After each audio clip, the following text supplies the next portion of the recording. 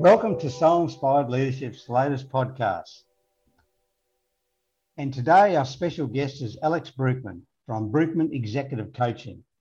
Alex specialises in coaching leaders to solidify the strategy and identity of their organisations through rigorous intentional processes, balancing purpose and profit. His purpose is to transform organisations to make the world a better place. He has impacted thousands of executives in organisations across the world, ranging from multinationals and startups to non-profits. His clients' sustainability transform their environment and achieve profound personal growth. Based in Greater Vancouver, Canada, Alex speaks passionately and energetically on the topics of strategy, team development and organisational identity to business leaders. Alex has a book coming out in early 2022 on the 9 elements of organisational identity, and we'll have training programs stemming from that. So welcome, Alex. Thank you very much for having me, Ross. Excited to be on the show. Yeah, so the bit that always gets me and I enjoy was 2 things particularly, is purpose and profit, which I often talk about, and strategy. So just in your mind, what exactly is strategy? And is there any difference between strategy of a large multinational to a small non-profit or to a small entrepreneurial business of 2 people? It's a great question, Ross. Honestly, there is not much difference between what strategy is for those very different groups that you mentioned. The difference is how long it takes to design and implement it. That's the difference. For both, or for all of those groups that you mentioned, strategy is the way to get to a vision, a goal that you have, how your business should look like in several years down the road. That is a strategy. It's like jumping into your car and putting into the GPS system a destination. And it might take you a few hours to get there. And on the way, there are things that happen, traffic jams, roads are blocked, God knows what. Yeah. And your GPS system would help you find new ways. And that's the strategy. A strategy is the priorities, the focus areas that you manage on a daily basis in order to build the company that you envision. Yeah, and that's the same for big corporations and for small ones. And actually, you made a very good point there, because you're intimating that it's flexible based on a traffic jam, and you look for a different way. In other words, you've got a roadblock, so you look for a different way, or actually it can be a roadblock or a speed bump, but it doesn't really matter. Well, one, you can get through it. Roadblocks, you've got to go around it. So that's a good point. You've got to be flexible enough to strategy is not a rigorous system. Strategy is a moving target, you know, it's a living, breathing organism. That's right. That's the key. It's living and breathing. It's not a fixed structural strategy that you can't deviate from. Well, I guess you can to keep your persistence, but you need to know when you need to deviate and when you need to stick to it. As I said, is this just a mere road? Is this a major roadblock or is this a mere speed bump? And that's the skill, I guess, of understanding strategy.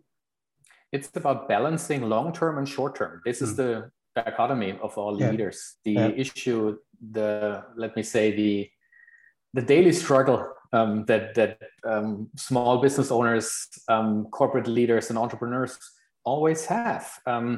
This ambidexterity is important, that you understand what's happening. Is that a crisis right now, or is that just a glitch?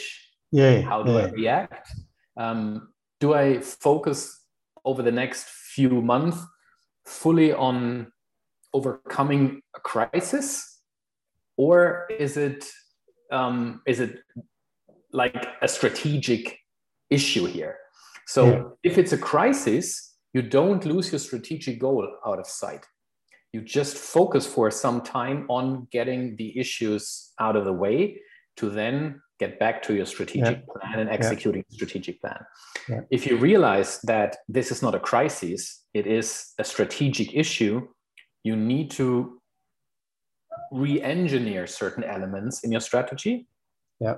And that is something where people often struggle with, because they put so much love and energy into their strategy, and accepting that it might not lead to where they want it to be. That it needs to be tweaking here and there is often hard to understand and to accept.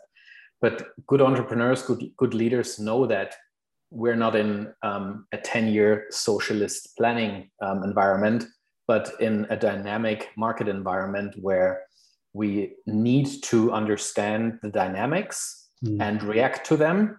And sometimes, if we're lucky enough, we're not only reacting, we're actually defining new businesses, new environments, blue oceans, as they say. Yeah, and that is the key point there. Is that, I mean, one of the challenges leadership has is that there again, that decision.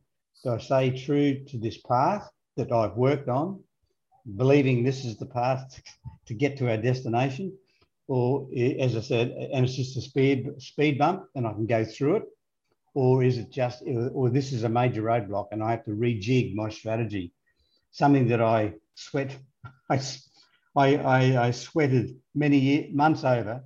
Now I'm going to change it.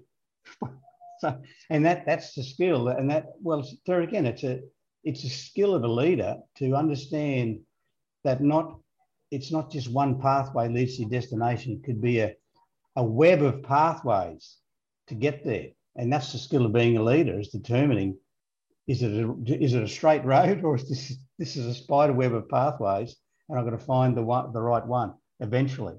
And that's what I guess you do, Alex, is helping them along that journey as well.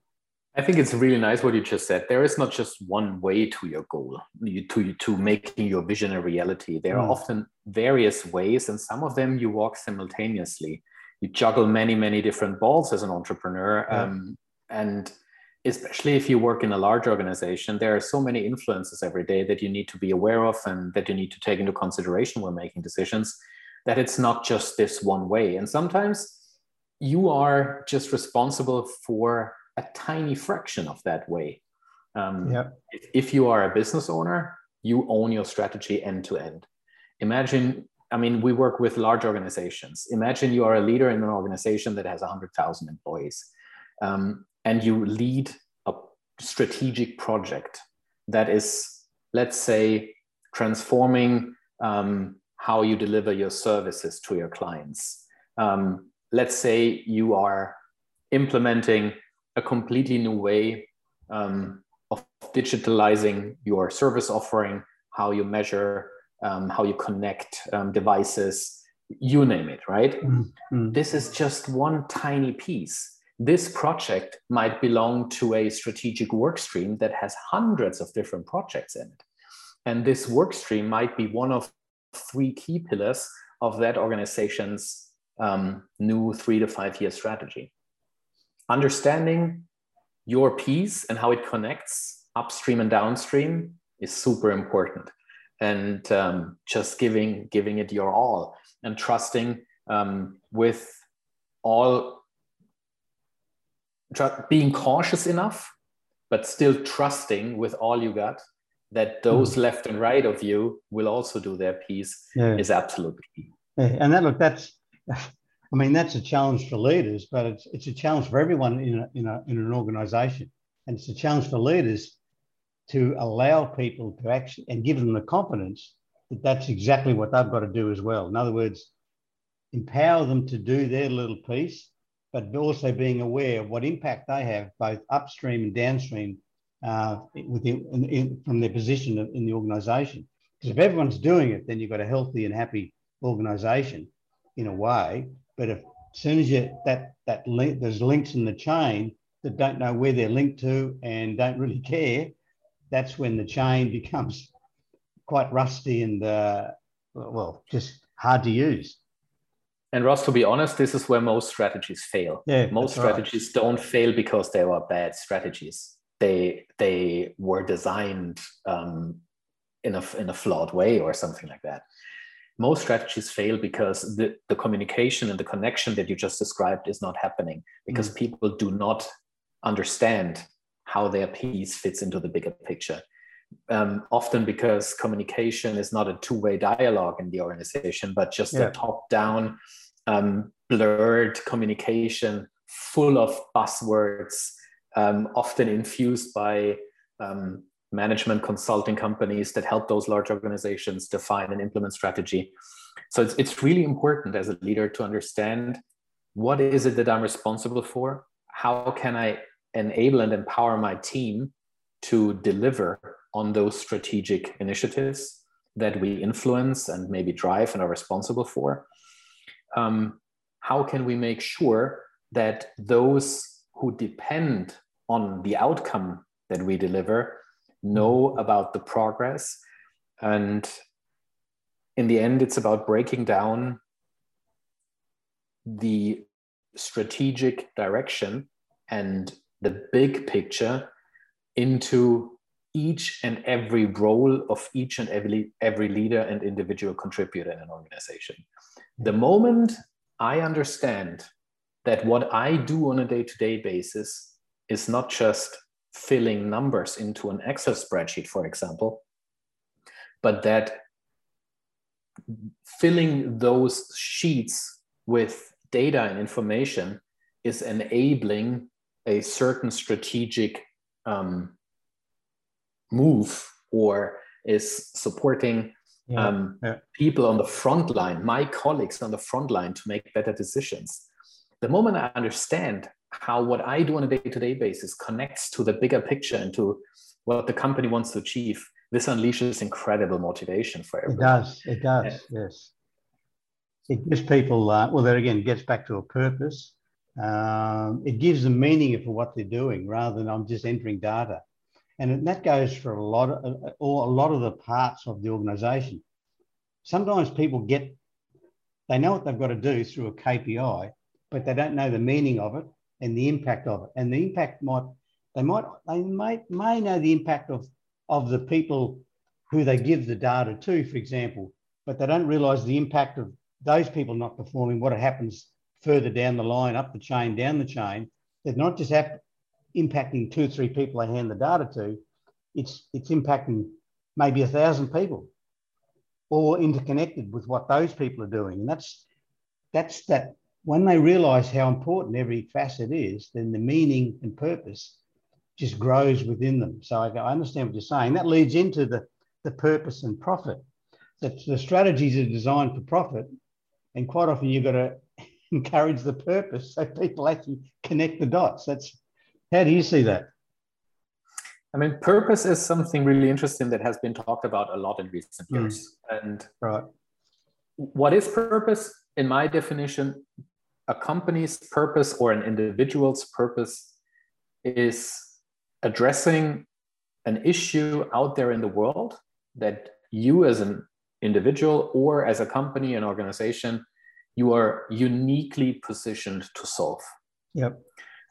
And if I work on purpose every day, there is nothing that is more motivating. There is nothing that fires me more up, that helps me get out of bed. Purpose is what drives you out of bed in the morning. Let's hope there's not different things or different people that drive you out of bed. We're talking best case scenario here. So let's assume, and you mentioned my purpose in the introduction. My personal purpose is something that it took me quite some time to actually figure that out. It's nothing that just falls out of the sky and you know it when you wake up. This is often something you need to put some work in. And especially organizations. I've read so many purpose statements in my life. Unfortunately, many of them are just... I agree with you. I know what you're going to say. So let's not talk about those. Let's talk about those who really master the skill of unifying their people in an organization around purpose. So there are many great companies out there. An example would be Patagonia, the apparel producer, apparel company. Not only do they talk about it frequently and internally and externally, they also put their money where their mouth is. They have funded so many projects in the environmental protection area. 1% of all revenues each year goes to environmental protection causes. Yeah. They are really outstanding when it comes to living their purpose. And we can also translate this to smaller companies and to entrepreneurs. Very often when you found a company, you do it because you see something or you don't see something in the market that you would like to see. So there is a need, apparently. Clients demanding something that is not there. So there is a unique need that you address. And if you can link this unique client need to a higher purpose, and ideally this is something grand and idealistic, because it's not what you buy with money. It's why you invest your time into what you do. If you make this happen, then I have seen it, and I strongly believe that then profit will just follow. If you do something that the market needs, and if you do something that addresses an issue out there that you are uniquely positioned to solve, then you will be successful no matter what. Yeah, I agree with that. And in an ideal world, you manage to balance those two things. And let's say you are a for-profit company, but still you want to do good while doing well. So there are ways to balance purpose and profit, to do the right thing while also being successful as a business. And those two things, they don't contradict each other. Mm-hmm. They can exist out there. And there are many great examples where organizations and smaller companies make an impact and make money at the same time. That's right. And if you hit on the head then, I was just thinking some of my clients, as well as what I've read, there's a lot of organizations now that where once they used to be in business to the shareholder, they're not now. They're in business to add value to the community, and whatever that takes shape. And if they're doing that, profit follows, because the community recognise it, the market recognises it, the staff have more connection because they see where the value is, the meaning they have, if they know the meaning and what they do specifically on a day-to-day basis, and how that adds to that purpose. I think that's where you're getting the company then humming along, irrespective of what size it is. And this is the switch from what you just described, Ross, is the switch from a purely 80s shareholder capitalism view. That's right. It's fired by Nobel Prize winners back then, and towards a stakeholder capitalism or stakeholder orientation. And when you take a look at the capital market, you would often people would say this is probably the most capitalist and shareholder value driven piece of the economy. Yes, and this is, especially in Europe, this is the place where people more and more talk about your environmental responsibility as a company, your social responsibility as a company, and how you govern your company. The famous ESG, environmental social governance. Those ESG practices have seen a dramatic rise in importance over the past months and years. And to be honest, if anyone listens to us that does not know what they want to do with their life, if you start your career right now in the area of ESG, you will probably never run out of business. There are far less people and there's far less talent out there than what the market demands. Just alone the S&P 500, the need of people that understand ESG, that are experts in ESG, is so high that there is not enough talent on the market. So having said that, the capital markets are the ones that are currently demanding more focus on those elements, environmental and social responsibility. Why is that the case? Because they have understood that companies that are out there destroying the environment, destroying habitat, pouring sludge into the ocean, or just using more natural resources or exploiting their workers, this is just not sustainable. The markets will turn against them. And if you're an investor, this is something that you want to avoid. So where we see that in Europe, for example, ESG has become more than just a reporting on, let's say, ESG related data. In the US, they lag behind a bit what this is concerned. Their ESG is often about risk reduction, still about reporting, about data, about numbers. Whereas in Europe, ESG has become more and more a synonym for sustainable business practices. So it has more impact on the day-to-day management and leadership of an organization already. And it's super exciting for someone like me to see that, just to see that finally organizations are moving into this direction. Why is that important to us? And to me, we only have this one planet. We only have so many hours on days and years on this planet. And if we're not taking care on a day-to-day basis, how we consume, how we interact with each other, what is the legacy that we leave behind? That's right. Myself. Yeah, that's right. Especially as an organization. And if you take a look, the funny thing is, I don't know whether it's actually funny. It's kind of scary also. If you take a look at the revenue of the largest organizations in the world and the buying power that they have, the market power that they have, they are larger than many countries. They are. Certainly are. And if there are organizations like Apple, the most valuable organization in the world, companies like GE that have hundreds of thousands of employees, they represent the planet, the people on the planet as a whole. They are representative for them in a certain way. So it's really great to see that workers, leaders, managers, more and more step up and demand from their employers to move in that direction, to balance profit and purpose. Yeah, and that's in essence, as you said, and it is happening because I see it out there, is that's the attitude in senior executives now is changing towards that because the capital markets are demanding it, the investors are demanding it. So if that's happening, they will move. They will not stay stagnant. And the ones that are, that'll be reflected in their share price at some point.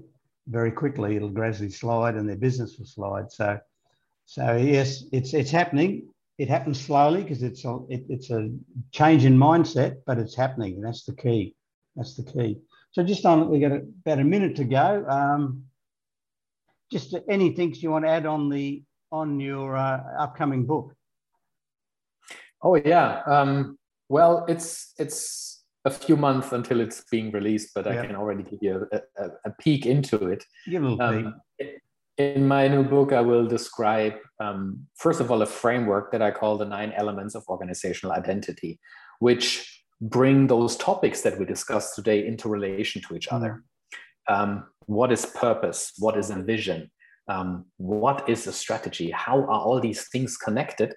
And how can I, as a leader, use this framework to and apply it to my day-to-day business? And it's not only a framework that I described. Frameworks are nice, right? But they don't help. So I actually took the framework and broke it down into a step-by-step process that is described in detail in the book, on how you can actually create new energy, new motivation in your organization by running those intentional strategy processes that do not only touch the profit side of the business, but especially the purpose side of the business, linking corporate values to individual values, to purpose, to vision, to strategy, understanding what your organization needs to learn in order to successfully execute on your strategy, those things. And I'm sure that, like you said, 2 key words. How do I get new energy and new motivation? How do I, because they're the key words that all CEOs and owners of businesses, they want that to happen. That's where they struggle. So look, on that note, Alex, thank you for being a guest on our show tonight. And for everyone who's listening, thanks once again for listening to I can't even say my own company's name, Soul Inspired Leadership Podcast.